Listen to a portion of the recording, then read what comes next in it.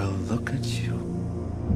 May your dreams bring you peace in the darkness. May you always This is just a body. over It's the not bad or good. That part's up to May you. the light from above I don't mean to be rude, but am I supposed to know you? to love. Actually, May you we just met. in the arms of the angels. May you always be brave in the shadows. It's a harsh world. The strong prey on the weak down here. The sun shines upon you again. Hear this prayer in my heart. Does it bother you that I'm not completely human? And will never I'd do whatever I had to for you. I'd give you whatever I have. I'd give you my heart. Alita, they will come for you.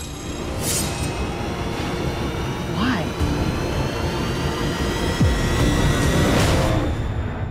I think you are someone very special. May you stay in the arms of the angels. Hello, everyone, and welcome to a new episode of Heroic Purgatory, an Asian cinema podcast. My name is John, and with me, as always, my co-host Jason. Jason, how are you doing today? I'm having fun hanging out with my freaky cyborg friends at the trash heap known as Iron City. How are you? And I'm fine as well. And not quite Iron City, but we've had a lot of forest fires recently, so the air does feel like quite a bit like I am living in a cyberpunk world. Very post-apocalyptic. Very post-apocalyptic. That's indeed true. And as we both hinted, today's topic is the American movie inspired by Japanese manga Alita, Battle Engine, directed by Robert Rodriguez. So we'll jump straight into our discussion. So Jason, why don't you give us a brief summary of the movie? So, Alita, Battle Angel is a mixed CGI live-action 3D film directed by Robert Rodriguez and co-written by James Cameron and Beta Kalogridis. It was released by 20th Century Fox in the US on February 14, 2019. 122 minutes long, it was made with a budget of between $150 and $200 million, and it earned $405 million at the box office, and as of December 2019, it had grossed at least $50 million on home video formats. The film, as John mentioned earlier, is based on the manga Battle Angel Alita, a cyberpunk series which was created by Yukito Kishiro, starting in 1990 and currently ongoing. A two-part anime was made in 1993. Both the American film and the anime adapt the first two volumes of the manga. The plot summary goes something like this. Alita's story takes place in the year 2563. 300 years have passed since the Earth was devastated by a war with its space colonies. During this conflict, known as the Fall, humanity almost wiped itself out with biotechnological weapons. There are relics from that conflict lurking in the ruins of Earth. One such relic is the head and chest of a cyborg in suspended animation. She is rescued from a scrap heap by a doctor named Dyson Ido. He takes her in, gives her a new body, and names her Alita. These are the first steps in the young woman's search for her identity as she faces her past and embraces her present with love, violence, and bounty hunting. Action, and participating in a high-tech gladiatorial sport known as motorball in her new home, the slum of Iron City, a place which exists in the shadow of a luxurious sky city known as Zalem. So, the cast is led by Rosa Salazar, who plays Alita. She is supported by Christoph Waltz, who plays Dr. Dyson Ido. They are joined by antagonists Dr. Chiron, who's played by Jennifer Connelly, and Vector, who's played by Mahershala Ali. Mahershala Ali, yeah. Mahershala Ali. Yeah, the H, you're missing the H. That's important. That's important. Mahershala. I don't know. I'm just messing with you. That's how I've always pronounced it. I've always emphasized the H. I don't know if that's actually correct, but anyway, let's move on. I should have practiced this like I do with a feature pong philosophical. But yeah, Alita's love interest, Hugo, is played by Kien Johnson. And as mentioned already by both John and I, this was directed by Robert Rodriguez of From Dusk Till Dawn fame. And it's been a long-term passion project by James Cameron, who acted as writer and producer. So you did say that James Cameron was a co-writer. I'm not. I couldn't find any information about, to what extent his original screenplay was the final screenplay, because he was indeed a screenwriter, but I suspect he got credit as a screenwriter basically because he had written the original draft. But this was all the way, I don't know, maybe as early as 2003. So I suspect that the screenplay had changed significantly, and considering how Cameron has how obsessed he's been with the Avatar franchise since the first movie, which presumably started filming before 2009, even though it came out in 2009. I'm willing to guess that Cameron did not take a big part into the rewrite or the final version of the film. And at the same time, whoever the co-writer was, I forget her name, or his name. That's it. Alita Kalogridis, if I'm I suspect they probably are more behind the final right, in addition to all invisible script doctors that Hollywood kind of usually hires that they don't get credit to kind of make, minor adjustments to scripts. That's why a lot of Hollywood movies end up kind of looking and feeling the same. But I think another evidence source that is that, and I didn't realize that this until I watched the anime OVA, the 2-part OVA as they call them, is that this is essentially a remake of the OVA. And yes, both are adapt a certain amount of the manga, but the OVA makes a lot of changes, and the movie essentially just mimics those changes. And we can talk about whether or not that was a positive thing or a negative thing later in the game, but that's kind of what I suspect, that James Cameron ultimately did not have that much of an impact in the very final version of the film. But before we talk any of that, what's your first experience with this movie? When did you first hear of it? When did you first watch it? Or, previously the source material that it's based on, etc., etc.? So, yeah, my first experience with the Alita franchise was the original video animation, which was broadcast by the Sci-Fi Channel back in the 90s, amidst a slew of trashy cyberpunk titles like Angel Cop, Genocyber, and MD Geist, and also classics like Dominion Tank Police and Pat Labor. And it was an anime that never really stood out to me at the time. And so I promptly forgot a lot of the details, and my memory failed me for this live action movie as well, because I totally forgot that the adaptation existed. Perhaps it was confusion over COVID years, that lost period of time that everybody experienced. So I had zero expectations going into both the anime and the film, and I came away enjoying parts of both. The anime, I liked the brevity and the art design, and of the world that the characters exist in. And in terms of live action stuff, while I'm not into CG heavy movies in general, I felt like the CG and live action parts meshed well enough, and the character development and building was solid. And they provided a decent foundation for a sci-fi actioner that's clearly meant to be the first in a franchise. That was sort of my. Yet it's been 4 years and nothing yet. Well, it seems like James Cameron's busy with he will always be busy. Avatar is a never-ending project. I mean, it took 15 years to do the second movie, so. Yeah, he tried he announced Avatar and Battle Angel Alita at the same time, I'm assuming. Or maybe Alita just before Avatar, and then Alita got put on back burner because Avatar was the passion project, and he sort of handed all of his script notes to Robert Rodriguez, and Robert Rodriguez knocked it into shape.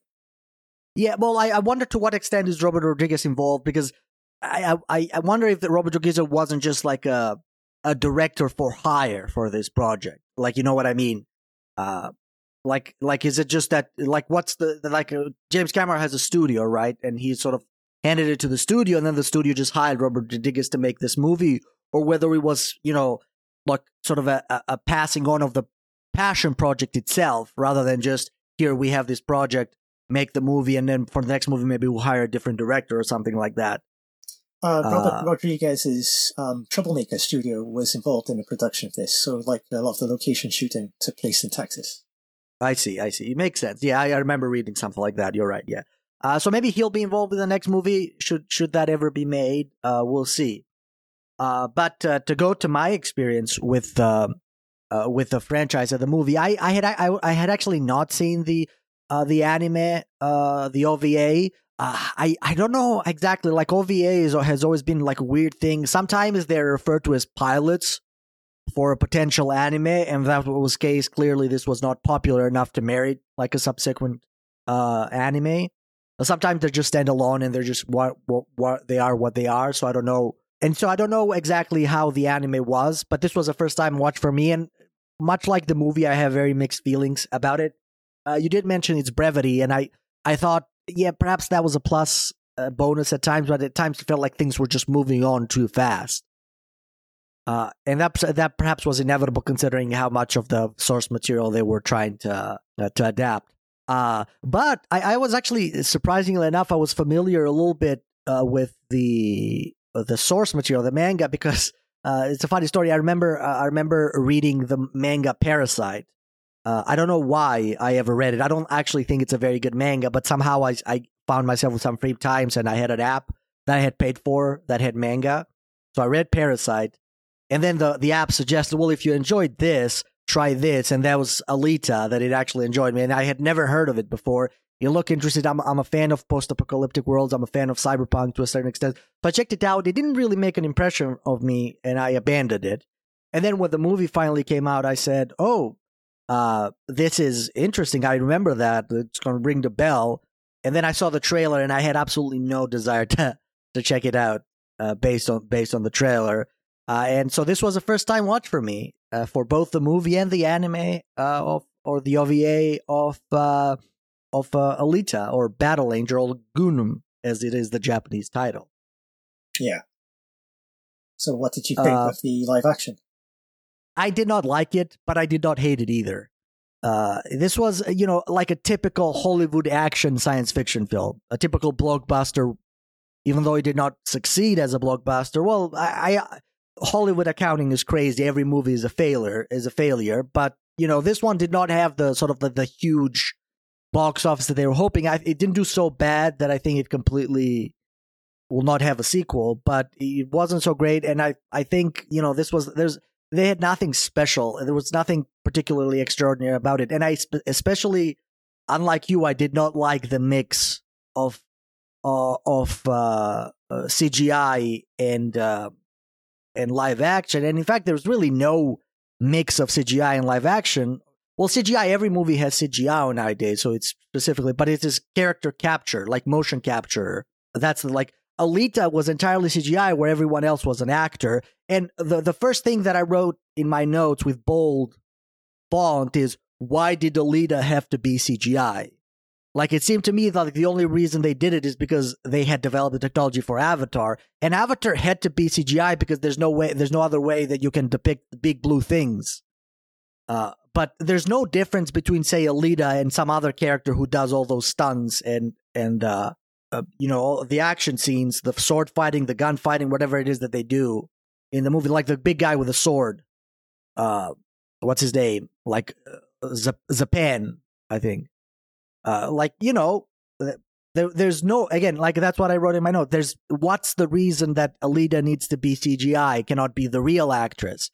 It seemed to me it just took away so much from the experience. It would take me out every time that I see her interact. And as well as it was done, you could still see there was a huge difference. She looked like she did not belong in that world. And that's not in a good way, not in a way that she is different, like her backstory suggests. If that's what they were going for, in my opinion, it didn't really work. I would have much preferred to have an actress and convey that fish out of water aspect of the story through acting, through writing, rather than here's a random different looking CGI with huge eyes, by the way. That just kind of freaked me out, other than whatever the intended effect was to be.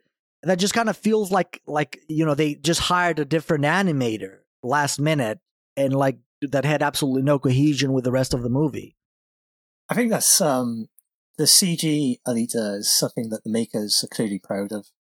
Exactly. No, I understand. So I'm maybe I'm alone in this, but considering the movie didn't do so well, I think maybe a lot of people didn't think that was a great choice. No, I don't think you're alone, because I was briefly reading through some reviews earlier today, and a lot of critics did point that out, that there was a distancing effect, and one of the theories is it's just to remind us that Alita is other from everybody else, that she's something different.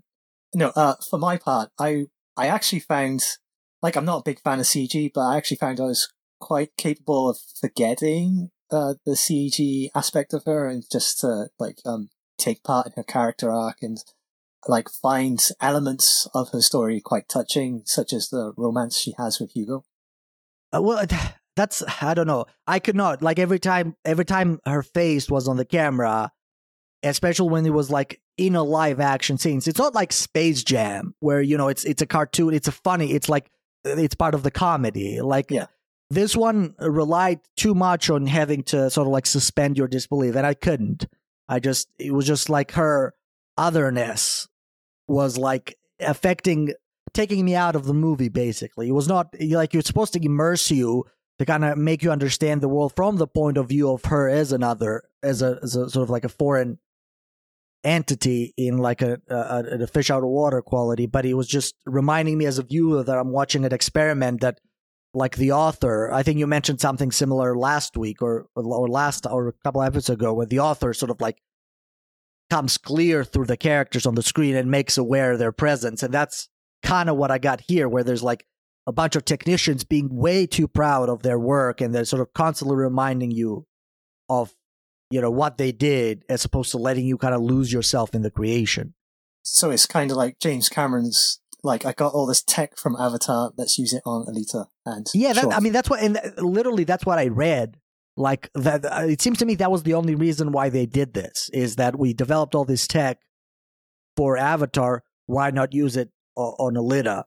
And then the other thing that you mentioned is the romance. I think the romance worked well enough for, for being like a typical Hollywood romance. I don't think there was anything particularly special about it.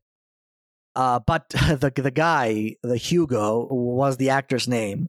Keanu Johnson, I believe. Yeah, his acting was okay, but the character was just as stereotypical and as generic as they come for a romantic interest. I don't know if you got the same impression. Yeah, there's nothing that was exceptional about what was written in the character, or indeed for the rest of the film. It's just solidly executed stuff. Yeah, but it's, like solidly executed generic character is still a generic character. And it's kind of a shame, because he's so much more interesting in the manga. And I read a lot about the manga and trying to prepare for it. I read a lot about comparisons between the manga and the anime. And even they get this a little bit in the OVA, where he's a lot more morally ambiguous. Yeah. Than his movie counterpart, which is essentially a goody two shoes. Even in his like crime, he's like so noble about it. It's kind of like almost infuriating. Whereas in the manga, he's like genuinely like an organ stripper. He strips organs from people, and they die as a result of it. He's not, I've never committed a murder part of it. And the other difference, which I don't care for this so much, is that he's never in love with Alita in the manga. She's infatuated with him, is like a proper teenage infatuated, which is interesting, because Alita being sort of like a 300-year-old teenager, I think there's an interesting aspect to it in the movie, in her character. And I think they do it. That's one of the thing. I think the actual acting of Alita and her characterization, I thought they did a pretty good job in the movie, even though they changed it from the manga. They did a pretty good job of it, I think, in the movie. That sort of like teenage aspect of it, I think it comes out pretty well. Yeah, she looks like a teenage girl through the body models she has through most of the film, and throughout all of the film. And you could track her changes with the sort of her getting the berserker body into like maturing and self-actualizing a personality. And then, the way she behaves, like she's exploring the world, she's excited by eating oranges, she meets a boy for the first time, like all of these things do ring true and bring some humanity to the role. So, yeah, I agree. Yeah, another thing I do wish is that the movie had, if for it to be R-rated. I mean, I understand why they didn't do that. Yeah, this is like the anime, the manga's very dark. And there's a lot of backstories. Yeah, that's what I'm saying. It's a, considering this was a passion project, you'd think Cameron would have fought a little harder to actually like stick true to it, to the sort of like the tone of the manga, and like the characters are a lot more morally ambiguous. The tone is dark. There's a lot of gore in it, and I feel like it would have served better the film to be R-rated. But I'm not too upset about that, because I understand like the budget was over $100 million. They could not take that risk. Do you think this is also the influence of Robert Rodriguez, because like he's a bit of a journeyman director? He's done Spy Kids and like big budget action movies, and he understands how to sort of target a wide audience as opposed to the very narrow audience that the manga would. I mean, I think James Cameron falls into that category a bit. I mean, he's never been exactly an art house director. Yes, he made a couple of R-rated movies in the 80s, but since then it's been nothing but, like massive, commercially targeted movies. So I don't necessarily think had he done that movie, this movie would have been much different. Titanic saved Hollywood. Yeah, well, Titanic and Avatar, like Avatar is a SPG as they come, right? Yeah, like he comes back time and time again, like the Batman. He didn't do anything between Avatar 1 and 2, did he? I don't think so. Don't think so, not directing wise. Maybe a small documentary on exploring the bottom of the sea. Yeah, that's right. That's right. Yeah, so maybe Robert Rodriguez had something to do with it, but I don't know. I was surprised to see tons and tons of fans of the manga on various forums and message boards on the internet actually like saying very positive things about the movie. And the list of differences between the movie and the manga is huge. They change a lot of stuff from the movie, stuff that as someone who hasn't read the manga, if I was a manga fan, I would be bothered by them, especially the tonal shifts. But going onto forums and looking at a reaction from the fans, they loved it. Well, I don't know if they loved it, but they said, it made sense. It was true to the spirit of the manga.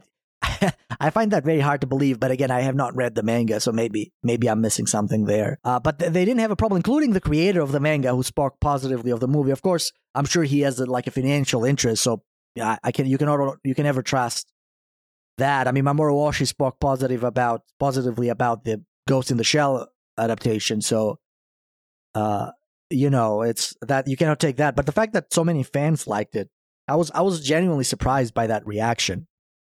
Yeah, his name, Yukito Kishiro, described it as the best movie in the world. And I suppose if James Cameron took something I wrote and made a film out of it, I'd feel the same way. Wow, I've been touched by greatness. He's probably happy for the the attention that whole. I think that's a lot of things. Like we think of these we think of Hollywood as the destroyer of IPs, of good IPs, but for a creator, to get that much attention is probably a good thing either way, because it brings a lot more people to increases their reputation, increases their sort of influence, their cachet, and they can always kind of use that to do other stuff that they like. It's also probably a bigger payday than they would get in Japan. But yeah, exactly that. So again, I'm sure the manga industry, the top people in the manga industry are rich, but I suspect that most manga artists are not that well. They don't necessarily get that much for their work. Yeah, they kind of have to work very hard most of the week. And exactly. It's a tough industry. Exactly. But, I think you wrote here, critics did not respond that well to the story. It was kind of like a mixed reception. They liked some aspects, like what we talked about, the portrayal of Alita. But it felt like a relatively generic action movie. Like a lot of the characters were one-dimensional, like in my opinion, Hugo. and maybe like making it so that it's a franchise. Some people feel like that's perhaps like a bit of a dishonest way to make a movie, but obviously it is a long running manga, so that makes sense. Yeah, one critic pithily described it as a soul-challenged Frankenstory that short-circuits every time it gets moving, landing somewhere at the intersection of Pinocchio, Ghost in the Shell, and Rollerball, yet more generic than this disparate cocktail of reference points might lead you to expect. Yeah. So what? Let's talk a little bit. Have you read the source material? Yeah, I quickly looked it up on Internet Archive, and I read through the first volume and read partway through the second volume, and the anime and the live-action edition seem to almost faithfully adapt the story with key changes to sort of removing character backgrounds with regards to some people, removing an entire character, baby Koyomi, from the anime, and aging her up into a teenager in the live-action edition, and and both the live-action and the anime actually had the dog get killed in the bar fight with the big hulking mercenary. Except they don't show it. Yeah, they show it in the anime, but not the live-action. But, yeah, exactly. Well, they don't. That's what I'm saying. Yeah, they don't show it. Like a lot of course, I checked it out several years ago, but I never actually read it. Other than a couple of chapters just to get a feeling for it. So you definitely have a more experience. But like I looked up lots of lists of difference between the movie and the manga, up to the extent that of course the movie covers the manga, and there was a lot like several differences. But one consistent was that they simplified a lot of characters. Like for example, Hugo is like I said, a lot more morally ambiguous. The doctor, what's his name? Tyson Ito in the live action. Yeah, Ito is also. They also simplified him. Like apparently in the manga, he doesn't really need Alita's help. He's a very capable fighter. Yeah, and he's also a lot more morally ambiguous. He's sort of like, this is going to sound silly, but sort of addicted to killing in the manga, which is it just gives a lot more makes a lot more sense why he's so insistent for Alita not to go into bounty hunting. Yeah, then the live action makes the father-daughter thing much more explicit by adding that whole backstory. Which I hate. I did not like that backstory. To me, it felt like very cliche, very like overdone kind of thing, which again, it does not exist in the manga. It actually doesn't exist in the live action as well. Alita is named after a cat, which I think is a more funny thing because it kind of, the whole point of like Alita as a character is sort of like this struggle for identity, which I actually thought it comes out in the movie as well. The idea that, like she's born as a blank slate and has to sort of create an identity from scratch. But then as she discovers more about her past, her established past identity comes to clash with the identity that she's created in the present. So I think there's quite something there. And I think the movie does a decent job of capturing that, but certainly that's a thing in the manga. But, like giving her like this baggage of being named after a dead daughter, it's almost contradictory to what sort of like the character of Alita has to stand for. It's also interesting, like the anime characters, as you've said, they're much more morally ambiguous, whereas... The manga, you mean? The manga and also the anime, whereas in the live action films, like you said, they're generic, and they're going to go down a path of sort of resolving whatever issues they've got with their sort of immorality and being bettered by being around Alita. Even though they're quite manipulative powers around her, they're trying to shape her future. Yeah, that's right. And another difference is the first villain, the big boss, so to speak, which in the movie is Gruishka, something like that. Gruishka, yeah.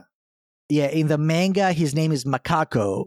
And he's a lot more, I did not read details, but from a lot of people's comments, he's a lot more three-dimensional, has a really sad backstory. He's terrifying. Like, he's got an addiction to eating brains. So, like that backstory is absolutely tragic. Like, just like Alita ended up in a trash heap in Iron City, he ended up in a trash heap in another city beneath Iron City. and struggling to survive, and that warped his personality.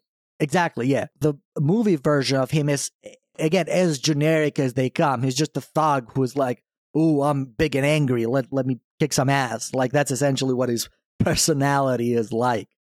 Hey, I got beat up by a girl, so I'm going to take revenge.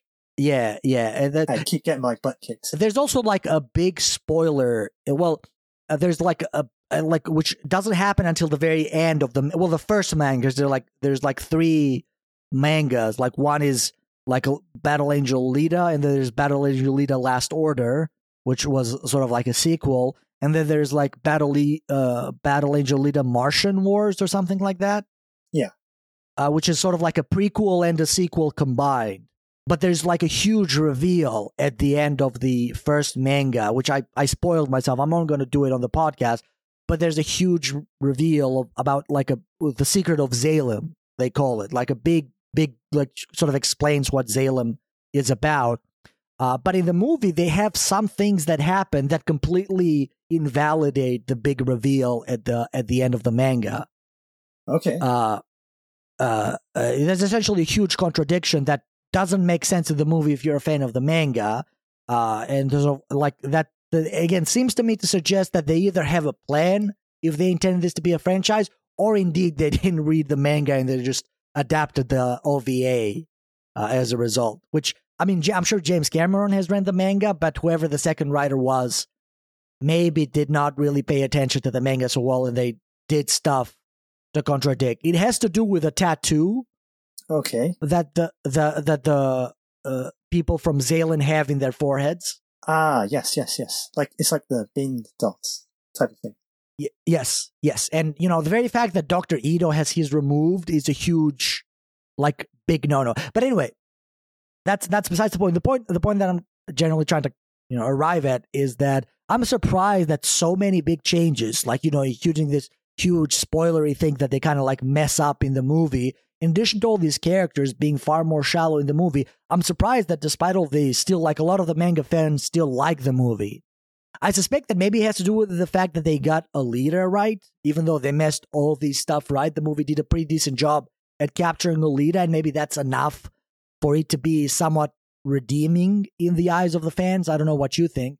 Yeah, I can see that. I can also guess there's an sort of element of lowered expectations, and the film beating those lowered expectations, because Hollywood doesn't have a good track record of adapting anime into live action. Yeah. Well, I mean, what overall do you think of the manga? Like, from what you've read, do you feel the desire to read more? How do you think it compares to like contemporaries of the same genre, which I think I wrote down Ghost in the Shell and Akira as being, Akira is a bit earlier, but I would still consider a contemporary, and sort of like more or less in the same genre. It's like I'm midway through the second volume, and it's still taking time to establish the world, and I'm not finding it that interesting. Like Akira, within the first volume, we've got so much history, so many interesting characters packed into it, that the action is almost immediate, and it's just propulsive reading. I don't get that with Alita. What I do get are really grotesque cyborg designs and like really horrific character backstories that make it engrossing in small bits and pieces. And I suppose that I could keep reading it just to see where the story goes, just out of curiosity. But it's not something that's really compelling for me. How about you?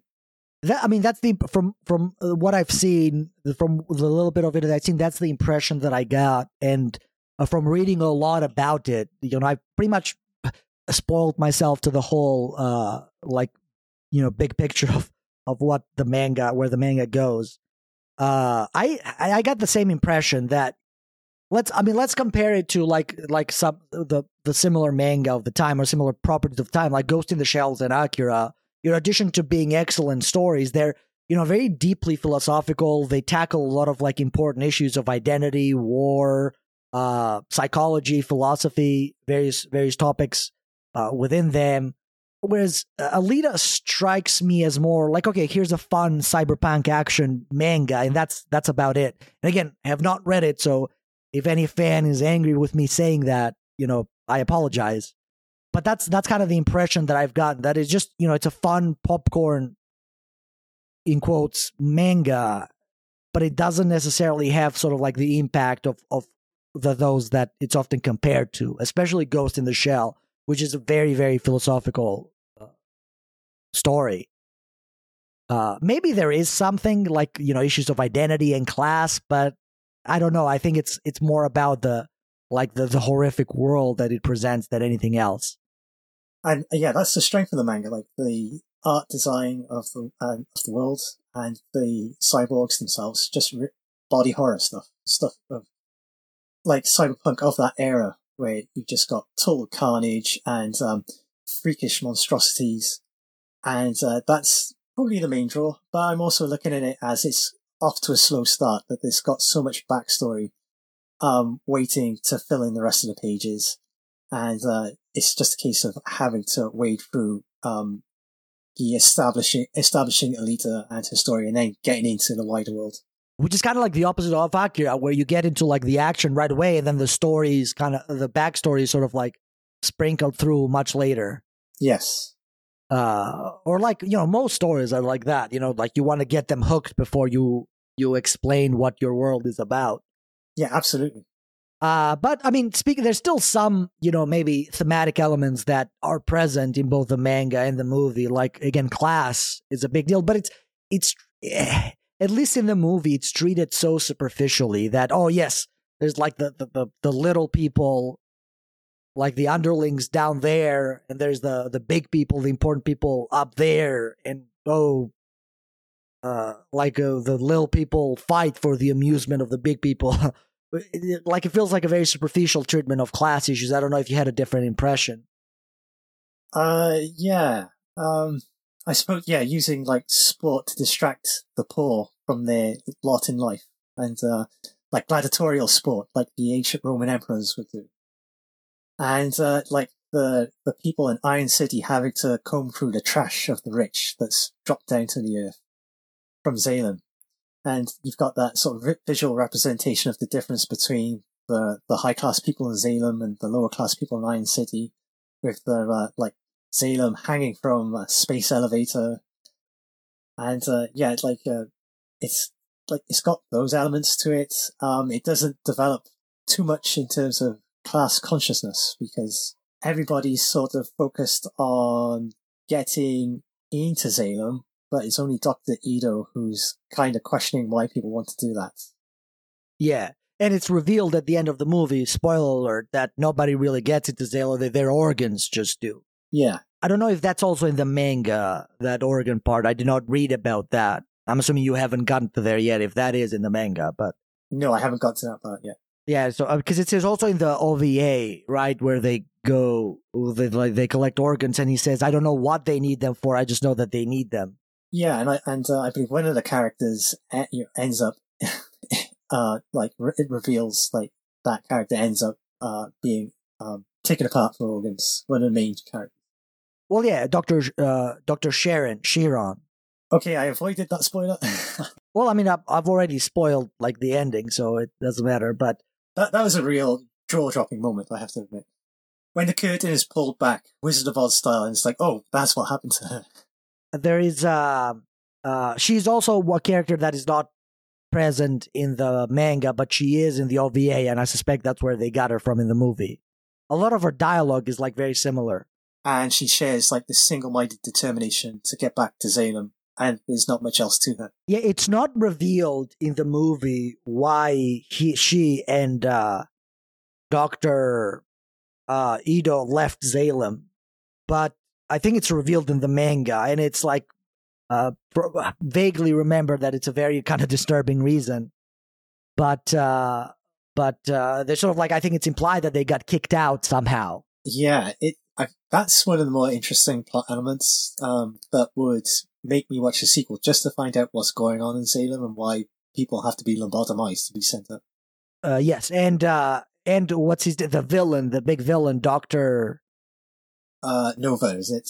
Nova, yes. He's also kicked out of Salem in the manga, but in the movie he's still like in Salem. He's kind of like a big, like overlord watching over everyone. Whereas in the manga, he doesn't communicate with others. He doesn't invade others' brain. I think that's a movie thing.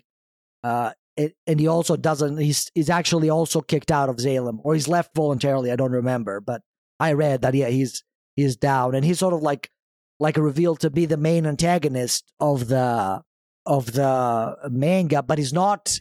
Like a lot of people comment that he's not actually evil. He's just kind of like crazy. He's crazy, but not evil. That's what I think a lot of people say. Yeah, you've got that reveal at the end.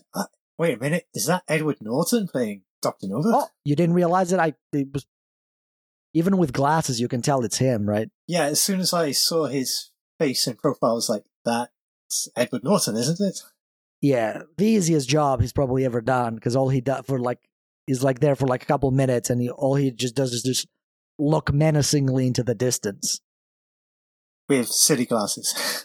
Yeah, and take his glasses one time. That's must have been an easy job for him. But hopefully, if there is a sequel, he'll surely have a larger role. But I would agree with you. I think the movie despite all my mixed feelings about it, I think the movie did a good enough job in kind of like creating a world that's interesting enough, even though a lot of the supporting characters were one-dimensional.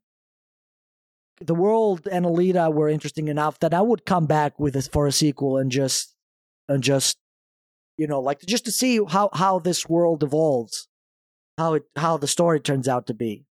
Yeah, it's got so many intriguing elements that we both like, which is like lost civilizations and ancient tech, which gets explored in the movie, and you can see the conflict between Earth and its colonies in flashbacks. And that's all married together with Alita's character arc. And, I think it's clunky, but it works. It's solid enough to work as a great introduction to Alita as a character in the world she exists in, and to build a franchise on. In the movie, do you think... Well, I guess we addressed this a little bit, but how does Alita's femininity... We always talk about this in this season, since it is about female action heroes. How does her femininity kind of like come across? Is she like essentially like a male protagonist exchanged for a female actress, or is there something more there to her? I think definitely the live action movie tries to give her more femininity, specifically through Dr. Edo, her relationship with Dr. Edo, and then with her relationship with Hugo. And her sort of like teenage girl persona, I think, a little bit. Absolutely, yes. So she's a cyborg, yes, but she's still a teenage girl at heart, and she remains a teenage girl throughout most of the movie until the end, when she's practically sort of had so much stuff taken away from her, and she's had to mature and grow up. And and you see in flashbacks that she's got female mentors as well, so how that will play in future movies will be interesting to see. Yeah, so apparently, like, I don't know if they took this from that, because this was not in the OVA, definitely, but like I said, the third manga, like Martian Wars, or I forget what it's called, is, it's a prequel and a sequel, and the prequel is set, 200 or 300 years before, so it's probably around that time, so I wonder if those scenes are from that manga, like the training, the invasion, like the battle scenes. Yeah, like low gravity martial arts. Panzerkunst, or whatever, however they call it. It sounds cool. That's the main thing. Yeah. What I was going to say, there's one confusing scene in the movie when they kind of give her second body, where like the body kind of adapts, and like the doctor comments that it adapts to a subconscious image of herself. Right. Or something like that. And then the nurse makes a comment that I understand, and she looks at the doctor and says, she's a lot older than you thought, isn't she? And then I don't know what that means. Like, how does she know? That is a strange comment. It's kind of like she has knowing looks when Dr. Edo treats Alita as a daughter, and then it's kind of like she understands what he's doing, that he's got a surrogate daughter in Alita, and perhaps that's some aspect of it. I don't know. Yeah, but in what way? Like, in what way is she older? Like, is she not a teenager? Is that means like, oh, she's in her 20s? Like, how could she tell that by whatever was happening in that scene? I'm not sure, but like the body does make her feel a lot older than the previous body, I guess. I mean, it's a lot more like muscular, I guess, for lack of a better term, like a lot more like developed. But I don't know. I mean, she was pretty badass from the first body, so Yeah.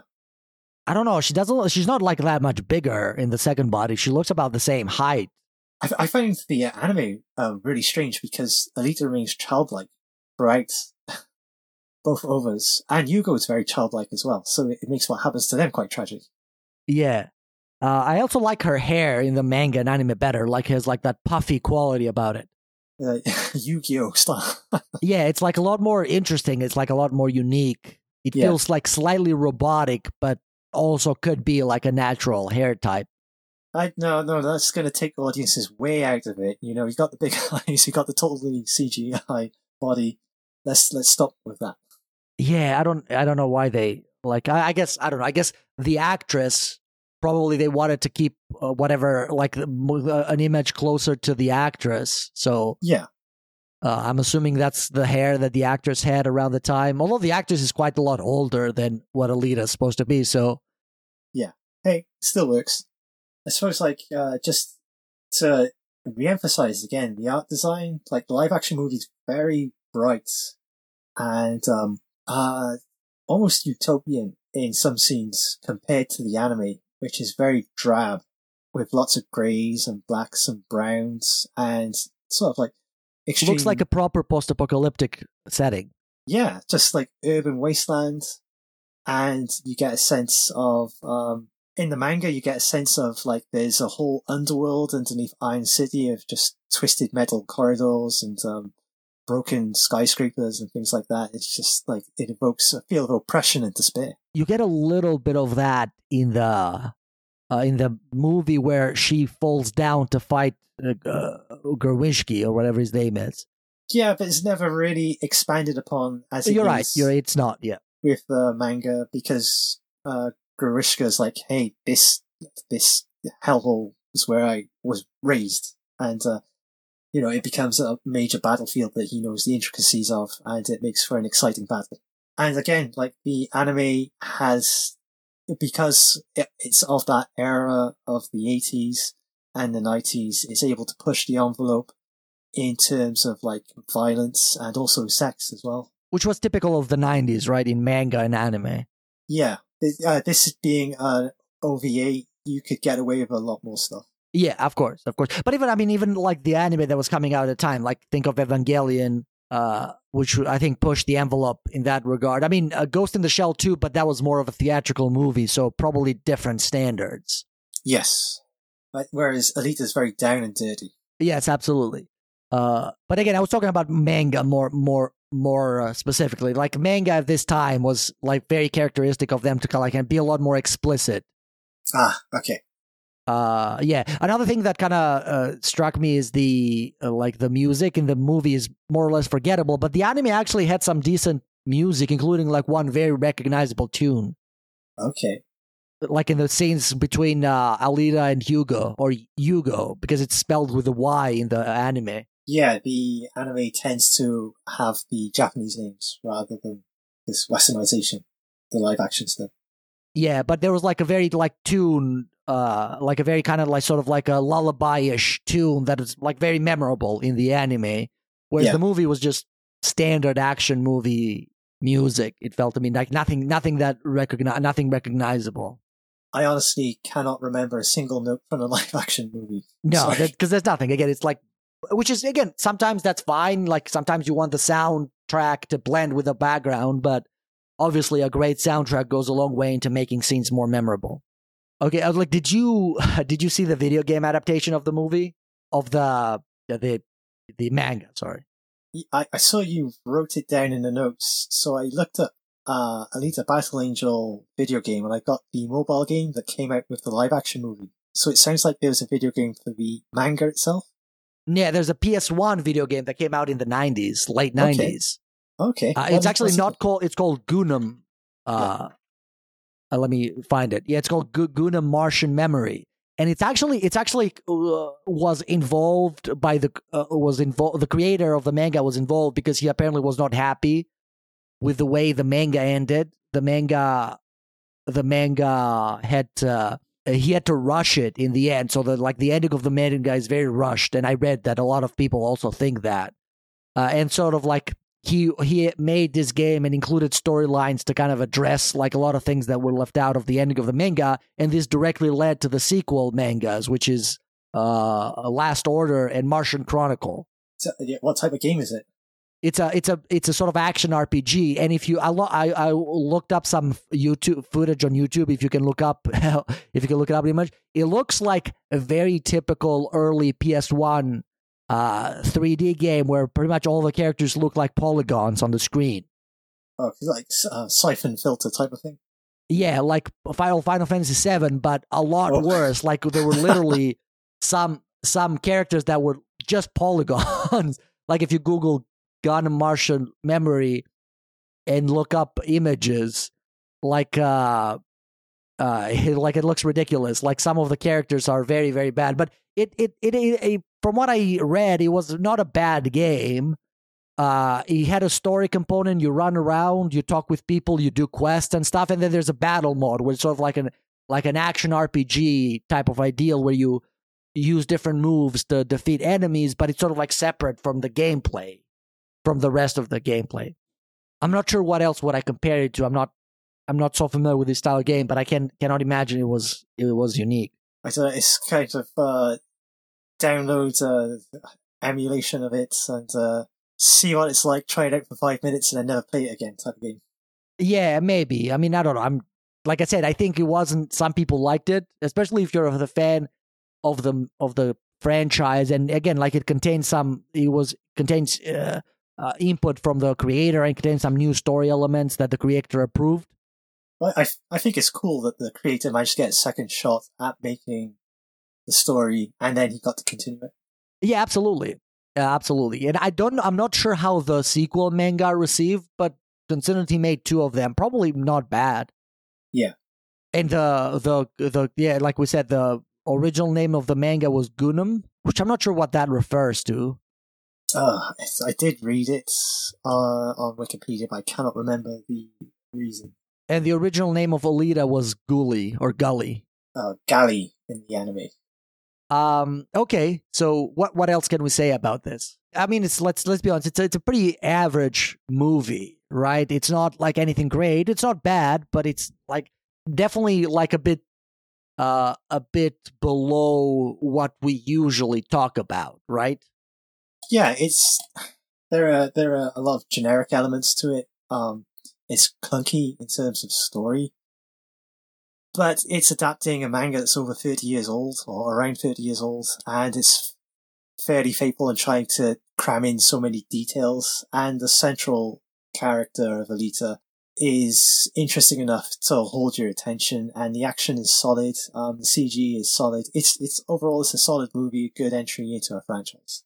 I wonder how this would have gone if they had done just like a very few minor changes, meaning reduce the budget a little bit and like go with the R-rated option, because that's what they would have to do. You know, they couldn't have used as much, but make it a little grittier, a little darker. Maybe give it to like a more seasoned professional to take it, as opposed to Robert Rodriguez, which, like you said, is in my opinion, a bang average director. I'm sure some will disagree with that, but I've never rated him very high. And you know, maybe a screenwriter who knows the source material and try to make it like a not an indie movie per se, but you know, something like District 9, right? Was Cameron involved in District 9? I have no idea. No, it was Peter Jackson. Right. Peter Jackson was the producer. So Peter Jackson was to District 9, sort of what James Cameron was to here. But what he did is he got like a director who was like a not a journeyman director, a director who kind of like really cared about the source material, was also, I think, also the writer. It was a lower budget. I think that was only made for like $20 to $30 million. But, you know, they made the movie that they wanted to make. And of course, it was an original story. It wasn't based off of anything. Well, it was based off the short film that they had also made. Yeah. But still, like, still the same people, original source material. They could have done the same thing to you. Make it a lower budget movie, but, you know, give someone who understands the source material the creative freedom to do a movie that is faithful to the source material. I think we would be talking very, very different about the movie now. there would be a lot more of substance to talk about from the sort of class war that's hinted at the end of the movie. And to sort of like darker themes such as body modification that could have been explored a lot more, especially with physical effects, practical effects. So if you didn't have all of this weight of expectation with like the technology involved and having to use it, and I cannot at this present moment think of a director who could have handled darker source material. Can you? Well, maybe not the director who we know. Maybe it's a new director, like a young and inspiring director. Yeah. One, I don't know, maybe Zack Snyder, but again, it comes with a lot of other downsides. Yeah. I don't think I've made it through a Snyder film. Oh no, I did. I watched Sucker Punch in the cinema and I hated it every moment of it. Yeah. Who else? Yeah, I mean, maybe it's a younger director. I don't know. But the downside of that is that if that had happened, maybe we would not have heard of the movie. Maybe it would have just kind of been received some invisible release on a streaming service, and that would have been it, right? Yeah. Talking to people in my workplace, like, oh, hey, have you seen Alita Battle Angel? I watched it the other day. What did you think? And they liked it. They liked it. They had no idea about the source material. So in some ways, like, it's a blockbuster movie, yeah. Yeah, it's a blockbuster movie and it works on that level. And it sounds like they've managed to get a sequel greenlit. So, yeah, maybe they can do more interesting things later on. Who knows? But I would definitely like to see another take on the material, maybe something darker, like you said. All right. Okay. So I think that's a good place to end our discussion for Alita. I think we both got an agreement about the movie that it is and the movie that it is, and then overall, I mean, I enjoyed it. I can't say it was a fun 2 hours. Basically, that's the takeaway from all this. Yeah, it's never boring, even though it's got a whole lot of exposition to get through. There are so many different tones and sequences, and there's just so much variation that it feels engaging all the time. One thing that's quite interesting is that even though it had lots of nominations in visual effects categories from various awards bodies, it had very few wins. Yeah. Well, what else came out in 2019? I don't remember. No, I can't remember either. Like that was the Parasite year, of course, but that's not a visual effect staple. No. I don't think, did the final Star Wars come out in 2019? Oh yeah, the Rise of the Skywalker came out in 2019. Yeah, Ad Astra, Brightburn, Avengers Endgame, The Lion King, live action, yeah. CG, Frozen 2, Spider-Man Far From Home, Captain Marvel, Joker, Toy Story 4, Aladdin, Jumanji. The Irishman, but that's a different category of film. It looks, when you look at the highest grossing films of 2019, there's a lot of competition from big budget special effects movies. But this did not get nominated for an Oscar, did it? I don't think so. I don't think so, no. It was nominated for other awards, but so definitely did not, make an impact in like the Academy Awards or like the big deal awards, as some people would call them. Not that The Rise of Skywalker is that much better. Let me see. So The Rise of Skywalker was nominated for best visual effects and a couple of other like minor technical. So music for George Williams and visual effects. Who won that year? So 1917 won that year. Oh, okay. Which I have not seen. No, I haven't seen it either. Yeah. Oh, The Irishman was actually, okay, so maybe I was unfair to this, but The Irishman was actually also nominated in that category, probably for the de-aging technology. That's on Netflix, but I haven't watched that one yet. Yeah. I mean, I recommend it. It's a pretty good. I mean, Bong Joon-ho said that he loved it. Okay, but he's a cinephile. Yeah.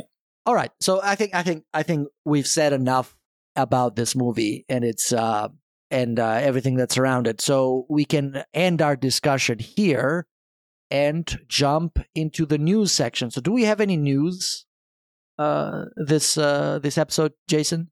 So 2 autumn festivals, one in Europe, one in North America, and a very exciting lineup of works for both festivals. So Toronto International Film Festival 2023, which runs from September 7th to the 17th.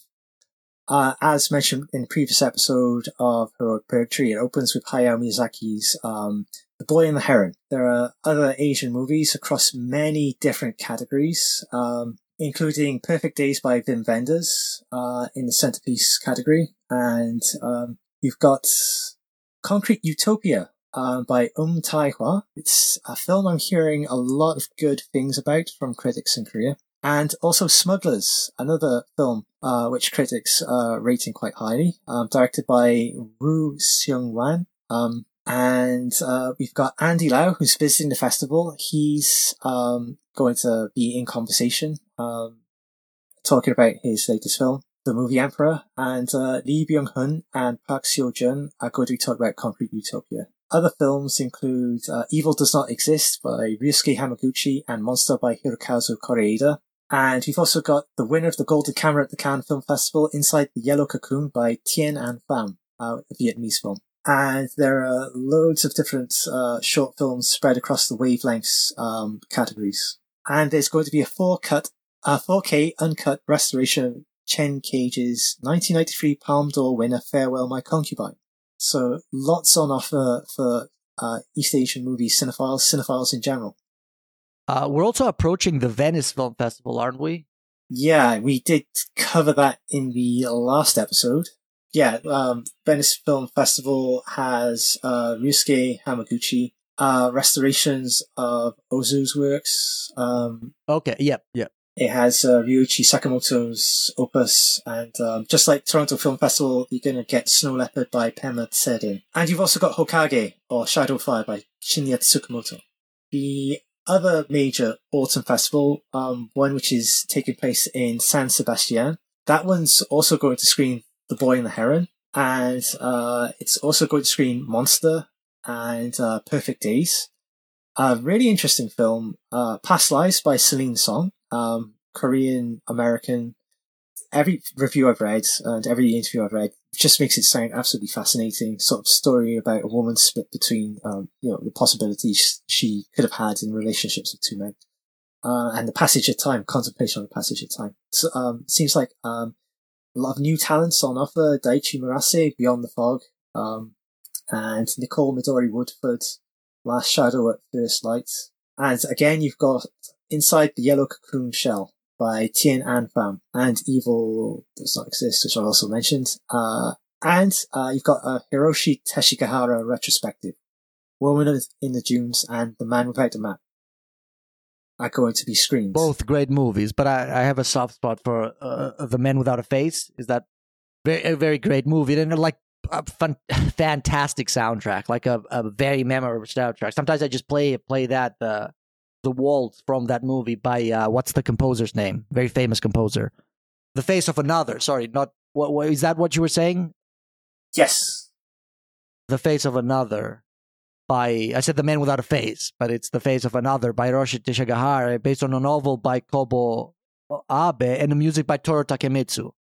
Yeah, The Man Without a Face makes me think of Aki Kaurismäki for some odd reason. Yeah, but no, this was The Face of Another. It's sort of like an unofficial trilogy between all based on books by Kobo Abe, which is the second book is The Woman on the Dunes, and the third book is The Face of Another. But the first book is Criterion actually put out the 3 videos in one set, I believe. Pitfall. Yeah, Criterion. I think Criterion. I've got the Criterion box set. Yeah, I don't have the physicals one, but I've seen all 3 movies more than once. I mean, The Woman in the Dunes is the best known one, and I think I don't know if he was the first, but he might have been one of the first foreign director to be nominated for Best Director for that movie. Okay. Let me just confirm. So he won the special jury prize at Cannes, and he was nominated for Best Director, losing to Robert Wise from The Sound of Music.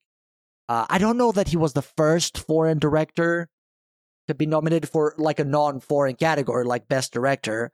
Maybe one of the Italian directors beat him to it, like Fellini or one of those. So maybe he was not the first, but he was definitely one of maybe one of the French, like Jacques. I don't know, but he was definitely one of the first foreign films to be nominated in a non-foreign category like Best Director. Yeah. Anyway, great movie. But I've always had a soft spot for The Face of Another over Woman in the Dunes. Anyway, very, very irrelevant digression. So please go on.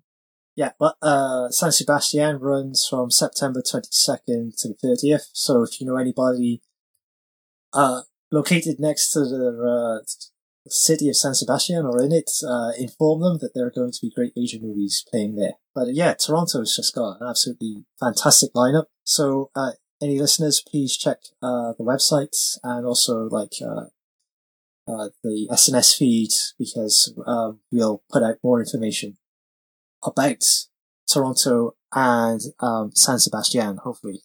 And that's it for the news. Unless you have something.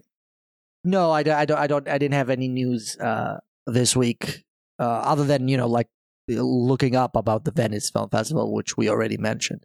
Okay, so now that we're done with the news, let's talk about our cultural consumption since last time we spoke. So once again, Jason, tell us about what you've been doing. So my coverage of New York Asian Film Festival 2023 will come to an end with one final interview. That one was with Chihiro Ito of In Her Room. Really, really excited to get answers back for that and to publish it, because In Her Room is one of my favorites films of the year. So, please keep checking back on my blog and read the interview and the review. In terms of other cultural things, I've kind of dusted off a lot of my video game collection and set it up on a shelf next to a CRT TV and HD TV. The CRT one has been sat on a shelf for Well, you got to get an old Nintendo to put that to use. The Super Nintendo box is out. The Nintendo box is out. So okay, yeah. Looking forward to playing games like Parodius and Illusion of Time on the CRT, and Silent Hill 4 on the OG Xbox. And, in terms of movies, I've been waking up regularly at 3 o'clock in the morning, so I've been watching a lot of films. I'm going to list the last 12.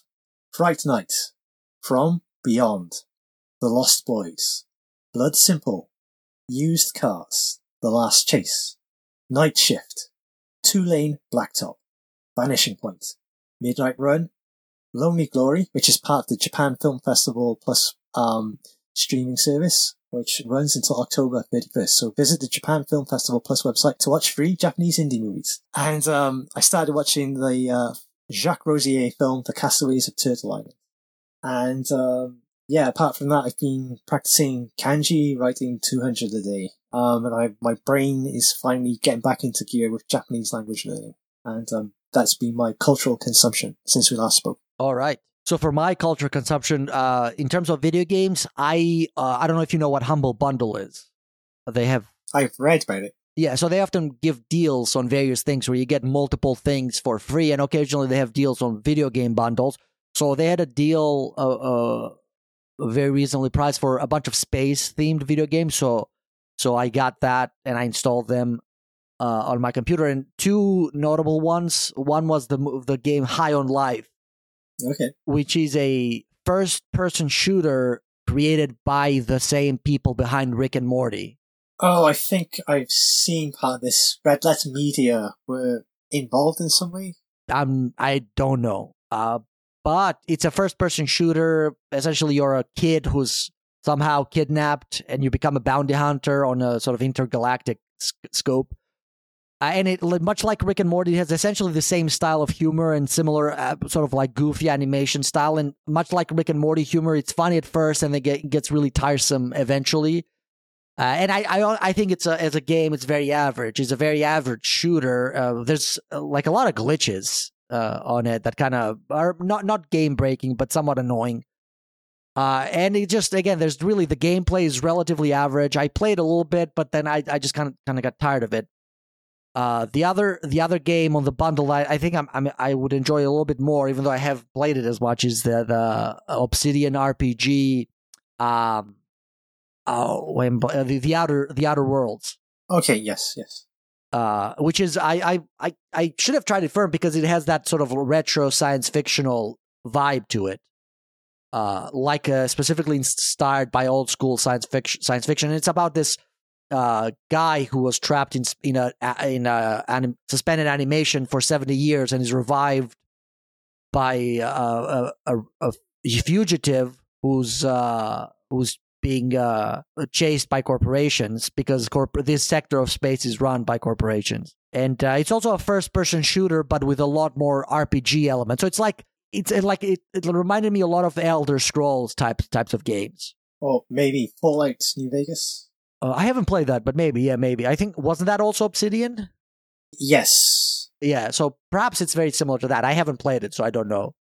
A lot of people consider it the best in the modern Fallout games. Okay, interesting. Especially in terms of story. And yeah, I've played through it multiple times. My sister's played through it multiple times as well. Okay, I'll check that out afterwards because I suspect I will finish the Outer Worlds. It's interesting enough, and the setting is interesting enough. The gameplay is pretty good so far. I think I only played a little bit of it because I wanted to try High on Life first, and I try to power through that, and I don't know, I got tired of it so much. In terms of movies, I watched a documentary called American Gypsy, which is about a family of gypsies living in the American Pacific Northwest who suing the police for something that the police did. And it's a lawsuit that took like over 30 years to resolve. Blimey. And it's a story about that. I watched, with a friend of mine, we did a Jackass movie marathon. Oh, okay. Which is always fun for what it is. And I also watched the Spanish movie called Time Crimes. Oh, have I watched that? I think I watched it. It is I want to say a Spanish indie film, came out around 2007, 2008, about a person who accidentally goes back in time and he has to ensure that his past self will repeat exactly the same process so that the events repeat, that he can like go back in time and then essentially kind of creates this causal time loop. Okay. Very good science fiction film. Very good film in general. And then of course, it's not that simple. Then of course he runs into trouble. He does some stuff that he's not proud of, but he has to do them because otherwise the time will not repeat, will not essentially close the loop, and there will be disasters. So that's why it's called Time Crimes. And people die. Let's just put it like that. As long as it isn't as confusing as Primer, it'll be okay. No, not at all. No, it's much more manageable than Primer. Okay, sounds good.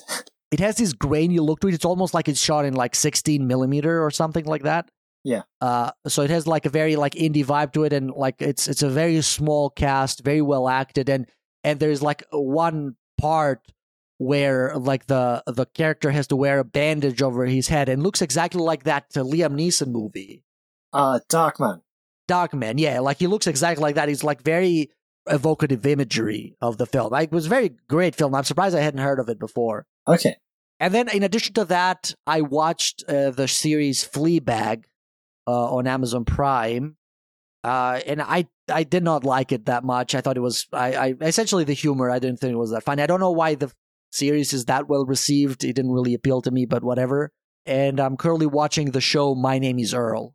Is that still going, or is it old? Oh, no. It was canceled after 4 seasons, but I'd never seen it, and I heard very good things. It's often one of the first example that I've seen people on the internet give about what's a show that was canceled too early. And everybody says that My Name is Earl was canceled too early. It should have continued. It has a small but very dedicated following, and I thought, why not check it out? And so I checked it. It's about a guy who's all of a sudden starts believing the concept of karma, and he wants to right every wrong that he's done in his life. So every episode he has a list about the people that he's wronged. So every episode he finds a new person that he's wronged, and he tries to make it right, basically.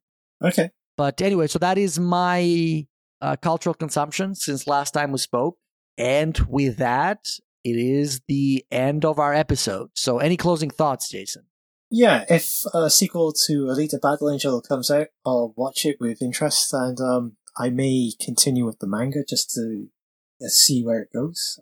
Yeah, let me know, because maybe I would. I forgot to say it, but I'm also reading Nausicaa. I'm continuing to read Nausicaa slowly, but nevertheless, I try to read a few pages every day. Yeah, how are you finding it? Very good. I'm finding it very good so far. I sometimes have trouble telling what exactly, like Miyazaki's drawing style. Sometimes I find it a little bit confusing. Like in certain panels, I have a hard time following what exactly is happening. But I think I've gotten used to it, so I think it's gotten easier over time a little bit. So it's not like a lot of manga that I've read are very clear. Like maybe it's just a matter of like them being newer and technology has evolved, or maybe it has to do with drawing style. But that's the only sort of like negative thing that I would say about it, is that sometimes I have a hard time telling what's going on in a certain panel. Yeah, it's looking forward to hearing your thoughts in the next episode, because when it gets deep into sort of the technology of the previous civilizations is really interesting. I have gotten like a little bit towards into the backstory of that woman. I forget her name. The princess from the Tolmekian Empire. Yeah. I don't think in the movie they mentioned that she's actually the daughter of the emperor. No, I don't think so either. Yeah, I was surprised to find. I don't think you mentioned it either. No, it's definitely mentioned in the manga. Yeah, it's in the manga. It's like you find out that she's and her brothers are always kind of out to get her. But anyway, that's a completely different episode. Yeah. But anyway, so that's it. So yeah, like you said, I'm looking forward to hearing what you think about Alita if you do decide to continue reading it. And exactly like you said, mixed feelings about the movie, but if they do make a sequel, I would probably watch it. Maybe not right away. I wouldn't rush to the theater to watch it, but I would watch it at some point. Yeah. And hope listeners who like the movie take the time, or can take the time to watch it and let us know what they think. And just like to thank listeners for sticking with us, and hope you enjoyed the episode. And thank you, John, for the conversation. Really interesting. And looking forward to the next episode. Absolutely. All right, so that brings us to the close of the episode on Alita Battle Angel, directed by Robert Rodriguez, based on the Japanese manga of a similar name. Next episode, we will travel to South Korea and talk about the first movie of the series, My Wife is a Gangster, although perhaps we will talk about the sequels, depending on how of an availability and how much time we have to watch all three of the movies. But until then, we hope you enjoyed our episode. If you have any questions, comments, concerns, suggestions, please let us know at heroic-purgatory.com or on Twitter @heroicpurgatory, all in one word. Otherwise, we'll see you next time.